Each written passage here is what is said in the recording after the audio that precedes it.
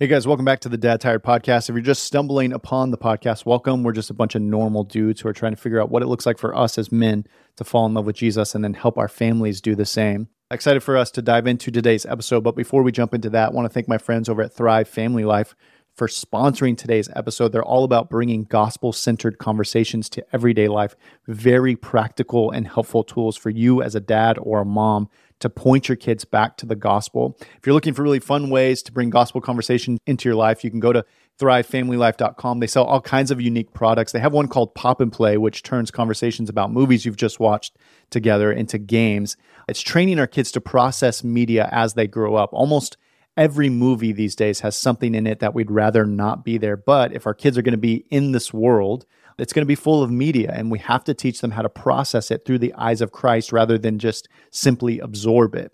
And so they have games like Pop and Play, which your family can digest a movie together, you can watch it together, but then you take turns pulling question cards from the popcorn container and answering them. You can even play to win prizes. And over time, you're training your kids to ask these questions themselves as they watch movies. If you're looking for more ideas on how to start gospel conversations in your home, you can check out all kinds of unique products. They have these unique conversation cards.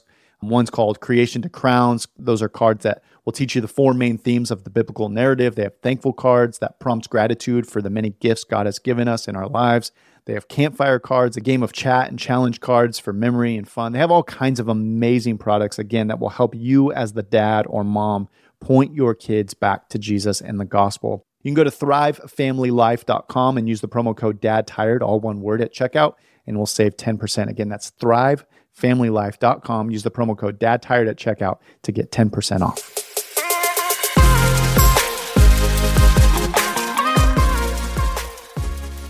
My wife, Layla, is an oncology nurse. She just got a new job here in South Carolina at a hospital, and she went to work, and she texted me later that day and said that she had forgot her lunch. And so I said, no problem. Being the good husband I am, I will bring you some lunch. I didn't say that, but I said, no problem, babe. I'll bring you some lunch.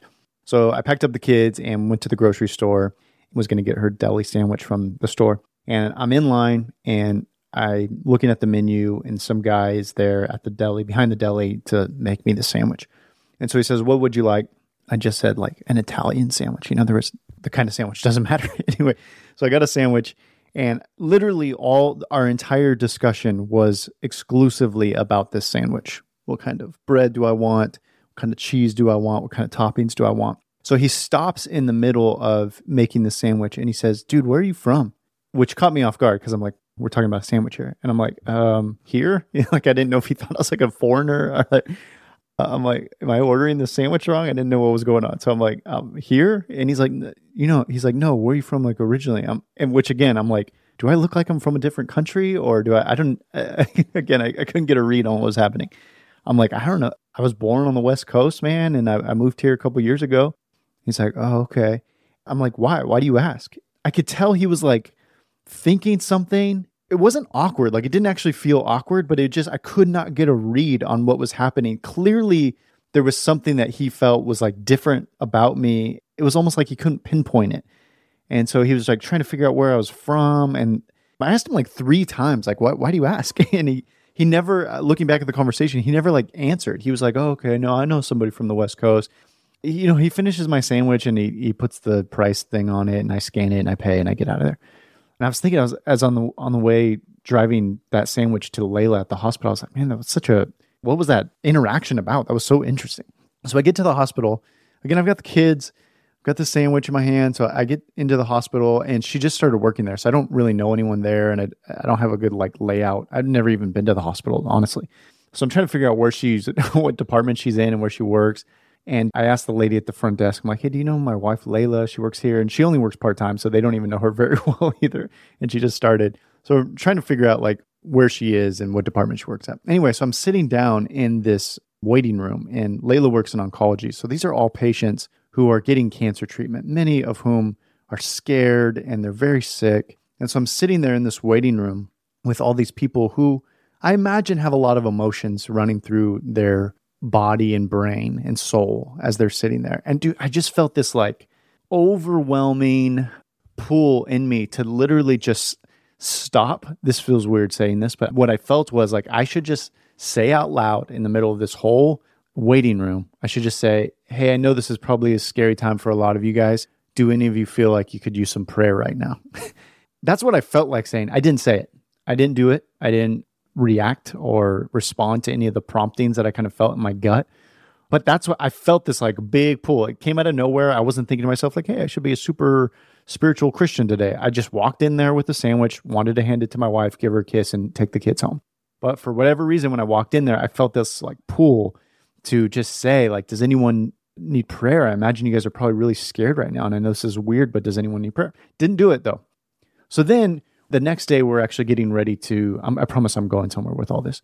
But the next day, we're getting ready to go on a little family vacation. We take like 1 week out of the year. Typically toward the end of the year, we all as a family go somewhere on a vacation. It's kind of become an annual tradition.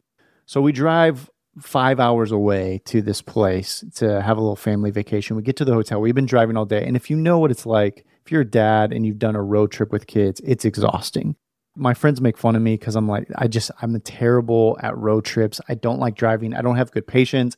I don't like going through all the traffic. And to do all of that with a car full of kids is so stressful, especially toddlers.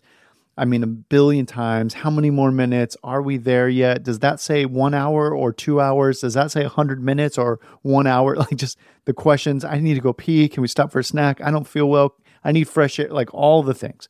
And so it's just stressful to drive a long way, and I don't like doing it. Anyway, we get to the hotel after a long and stressful drive, and I tell the kids immediately want to go to the pool and swim. So they pull up their suitcases and put on their swimsuits and jump into the pool. And so I walk into the pool, and I don't feel like having any conversations. I don't feel like being very extroverted. If you know me, I'm actually an introverted guy. And so I'm exhausted. We get into the pool area. The kids jump in. All my kids know how to swim now. Even my 2-year-old, we put her in these like survival swim lessons, which PS is amazing. To watch her swim at 2 years old is incredible. So I just pull up a chair next to the edge of the pool, and I'm just kind of watching them swim. And there's a dad in there. There's nobody else in there but just a dad with his daughter. And he's swimming in there with his daughter, and he's being really encouraging. He was such a good dad. I was like, I'm just watching him. I'm watching all my kids, but I'm like watching him interact with his daughter. And I just feel this sense of like pride in me. I'm like, dude, you're doing a good job, man. Didn't say anything. When we walked into the pool, the only conversation we had was him saying, hey, how's it going? I was like, hey man, I'm doing well. How are you? And he's like, good. That was it. And then I just sat at the pool and I watched my kids, jump in the pool and swim. Toward the end of the time at our pool there, as we're getting ready to leave, I just feel this sense in me again, like kind of just like this weird thing in my gut where I'm like, dude, just encourage this guy. I've been watching him for the last 30 minutes interact with his daughter and just tell him he's doing a good job. So this time I'm like, you know what? I'm going to do it. As we're leaving, I'm like, hey man, just want you to know you're doing a really good job, bro. And he looked at me. I give this message. I've written about it several times. I've given this message several times. Maybe you've heard me talk about it if you're familiar with Dad Tired. But there's this passage when Jesus first meets Peter, and they wouldn't have shaken hands. That wouldn't have been part of the custom back then. But they look at each other, and the word there is used emblepo.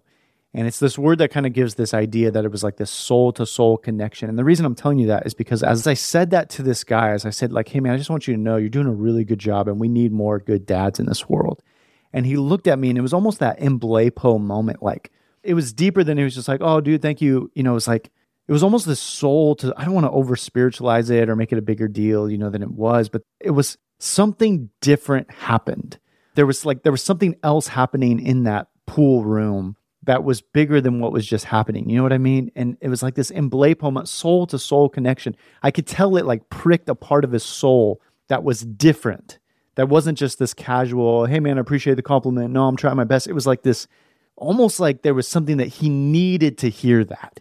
At a deep level, he needed to hear that he was doing a good job as a dad. I don't know his backstory. I don't know his name. I don't know anything about this guy. But I just felt this prompting to just encourage him as a dad. And I literally just said, hey man, you're doing a really good job as a dad. We need more dads like you in this world. And again, it hit like a different part of his soul as I said that. And he just said, thank you so much, man. That means a ton to me. And that was it. And we just, I waved at him and I got my kids wrapped up in towels and I walked out of there. I was laying in my bed or in the bed in that hotel, which again, P.S. again, I hate hotel beds. Like there's nothing that grosses me out more. I don't care how nice the hotel is. A hotel bed is disgusting. Anyway, so I never sleep well. I travel all the time for these dad tired conferences and dad tired events. And every time, just so you know, you can pray for me because I'm like mind over matter. I'm laying in this hotel bed, not able to fall asleep. And my mind's just kind of reflecting back on these instances where the first was the sandwich, getting a sandwich at the deli for Layla, and then going into that waiting room and just feeling a need to pray for those people in there. And then the next day, interacting with this guy at the pool and just feeling like something deeper was happening in that moment. And I was just reminded, I was feeling this sense of like, again, I never want to over spiritualize things, but I also believe the Holy Spirit's at work and he's constantly speaking to us and reminding us things.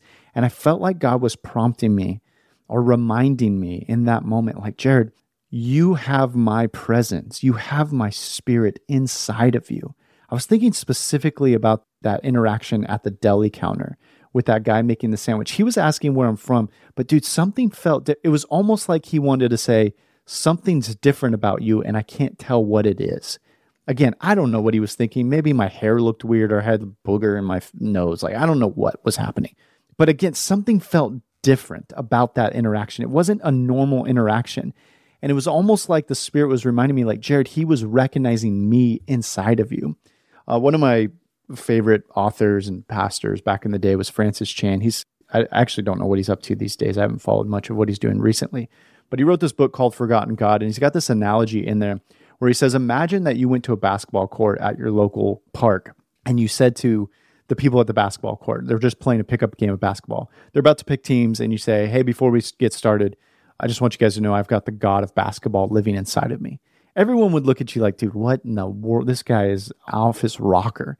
And you're like, I know it sounds weird, but just like, trust me, I got the God of basketball inside of me. So, pick teams as you want, but just know I've got the God of basketball. So they're like, all right, God boy, basketball God boy, get over here. You're my first pick.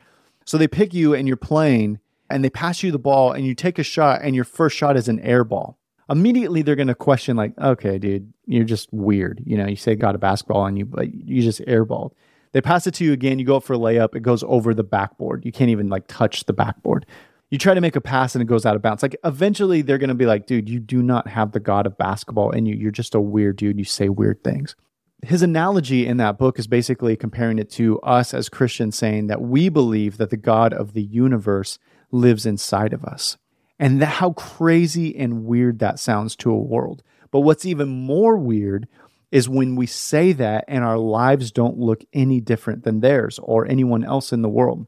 My sister, who is a professing atheist, I love her so much, but she does not believe that there is a God. And so for me to say something like that to her, like I believe there is a God and that God lives inside of me, that's confusing to her and weird to her. And she would be like, that just makes no sense. And it would be really confusing if she said, yeah, you say that, Jerrad, but your life does not look any different than my life.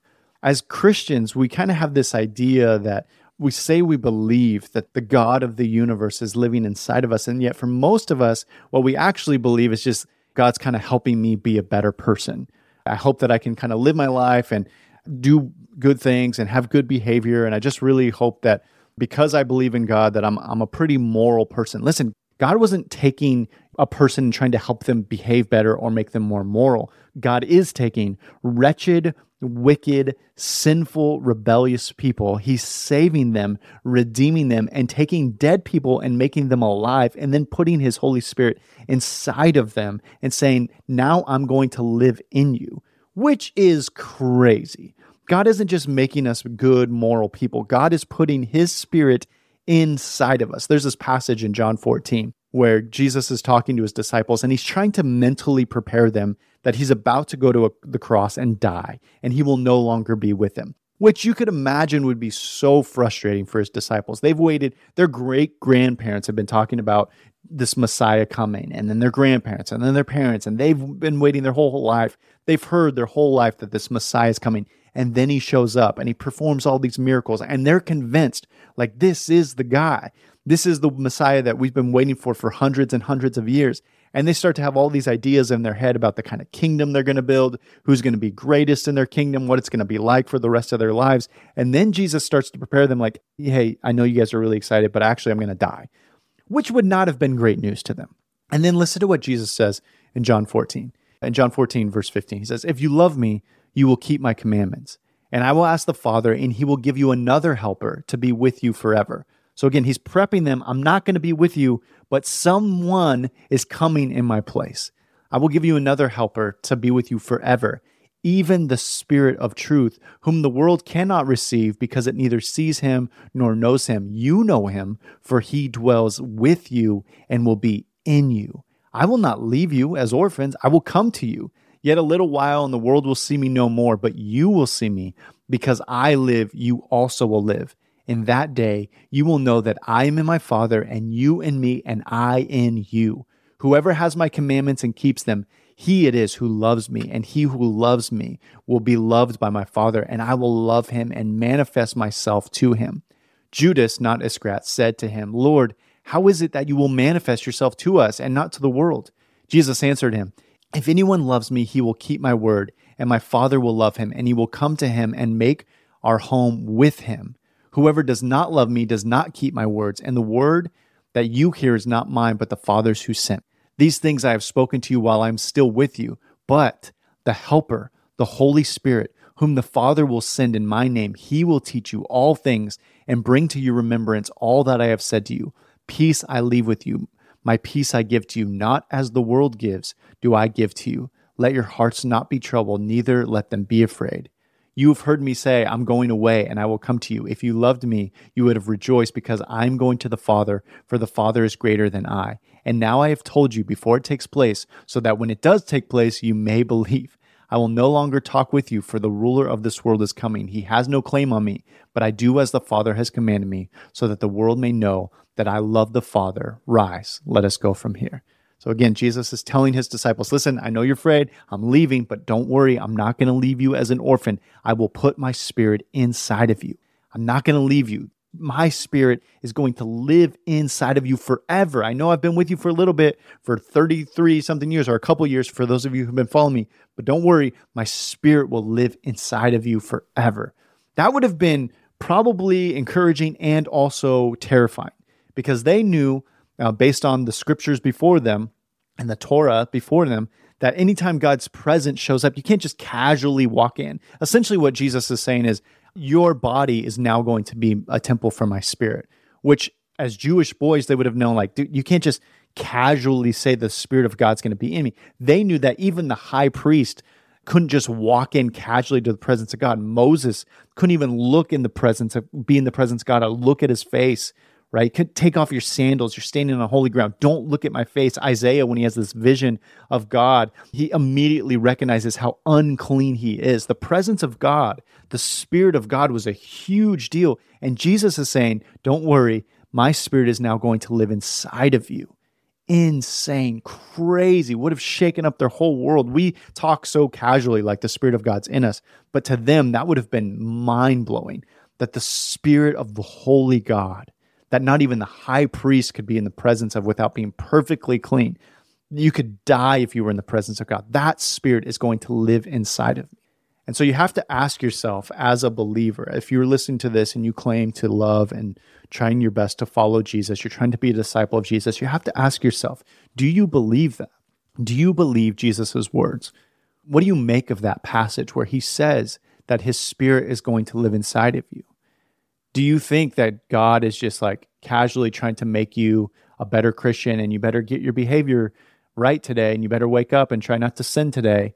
Like, is that your idea of what it means to be a Christian, have the Spirit of God in you? Or does it mean the actual Spirit of Jesus is in you right now as a believer? And if so, if that's true, if what Jesus has said is true, that his Spirit, his actual Spirit, it's not just like here's some principles to live by, I hope you can become a better moral person, but his actual Spirit, Jesus himself, the Spirit of God, the Holy Spirit is living inside of you.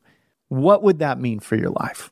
What would it mean if Jesus, if God the Father, if his Holy Spirit, again, all three are one, the Trinity, which can be very confusing, but distinct persons, but still one, the Spirit of God that hovered over the darkness in Genesis, that was there in creation, the Spirit of God that allowed Jesus to do all these miracles in his human body, That spirit is now inside of you. If that's true, what would that mean? What would it mean if the Spirit of God lived your life today?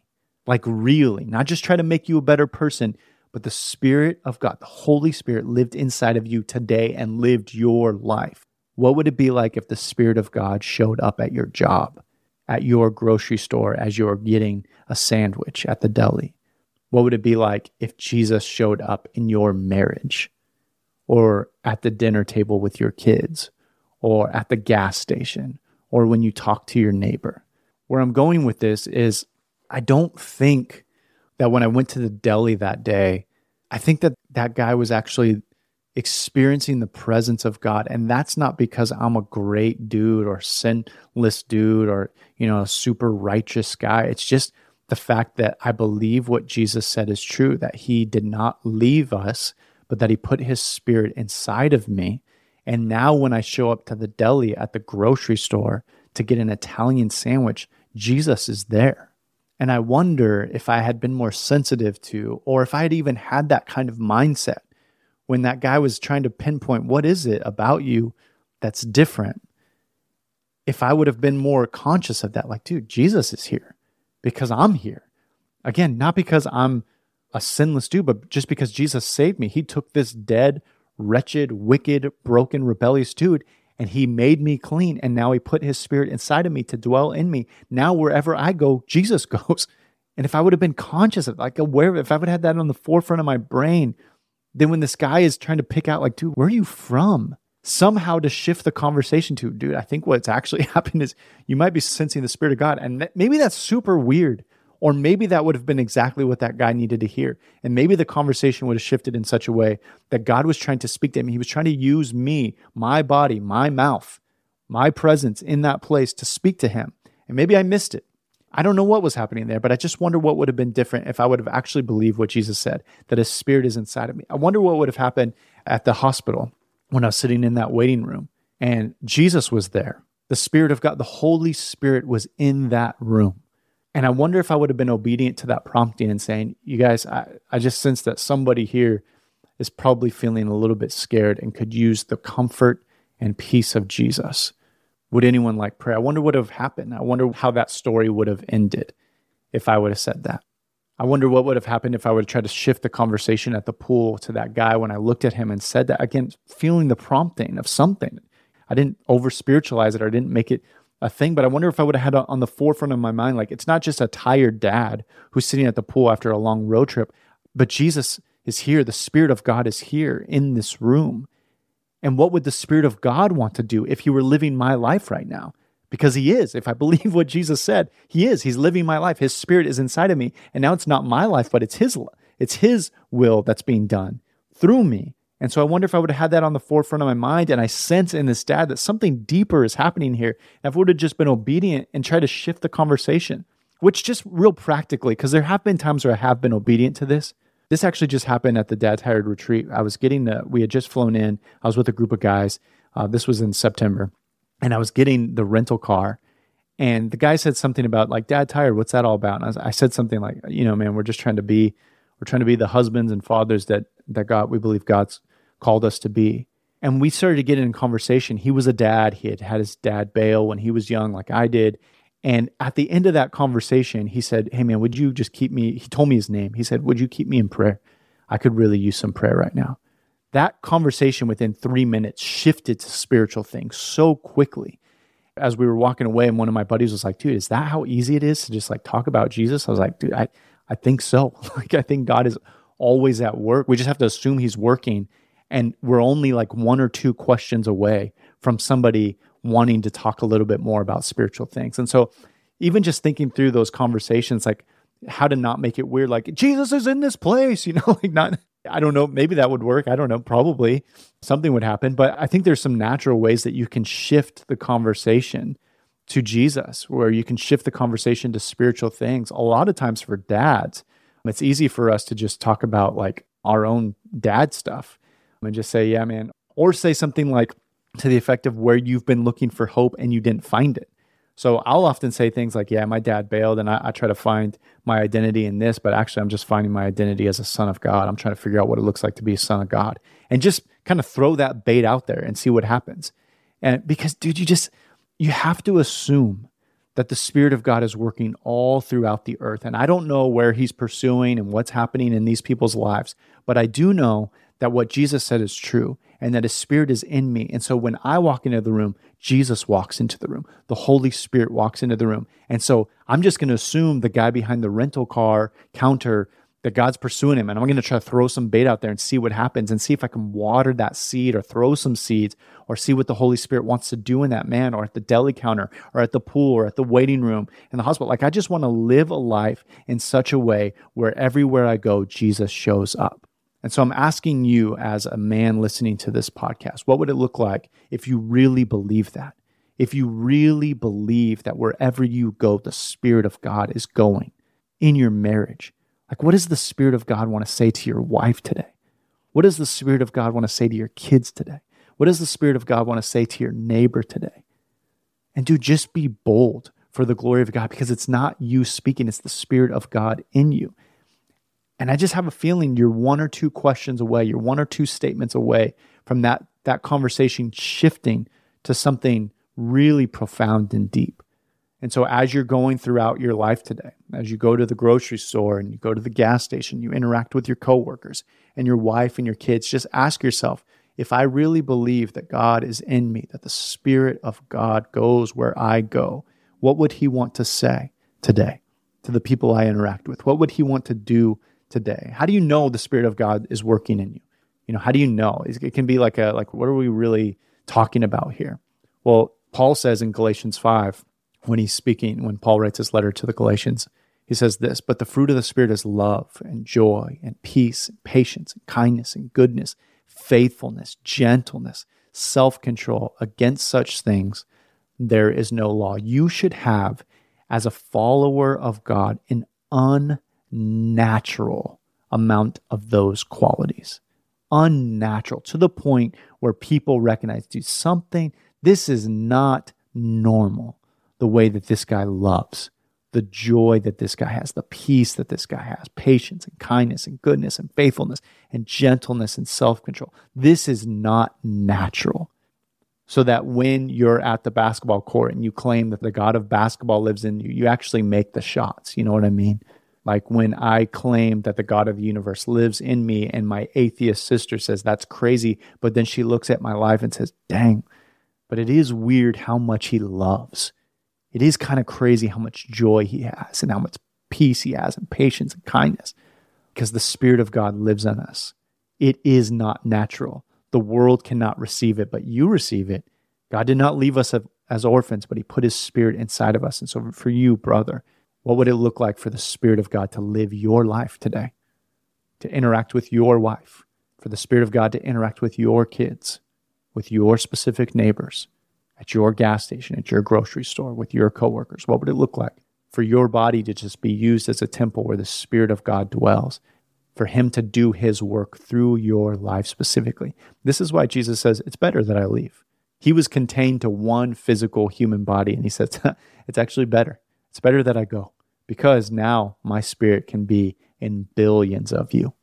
I can roam all throughout the earth, using all of your bodies as temples to get my work done.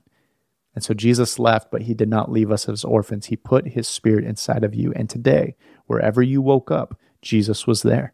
Wherever you interact today, the Spirit of God is in your house and in your marriage and in your parenting and at your grocery store and at the deli and in the waiting room.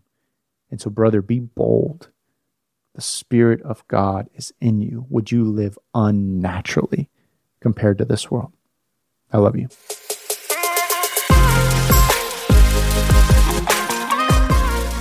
Hey guys, as always, I hope that episode was helpful for you on your journey of becoming more like Jesus and helping your family do the same. If you love this ministry, it's helpful for you in that way. We'd love for you to become a partner. You can make a donation. We are a 501c3 nonprofit, and so we are funded by your donations. You can do that by going to dadtire.com/donate. Make a contribution there. It helps us continue to produce resources for you to help you lead your family well. I love you, and we'll see you next week.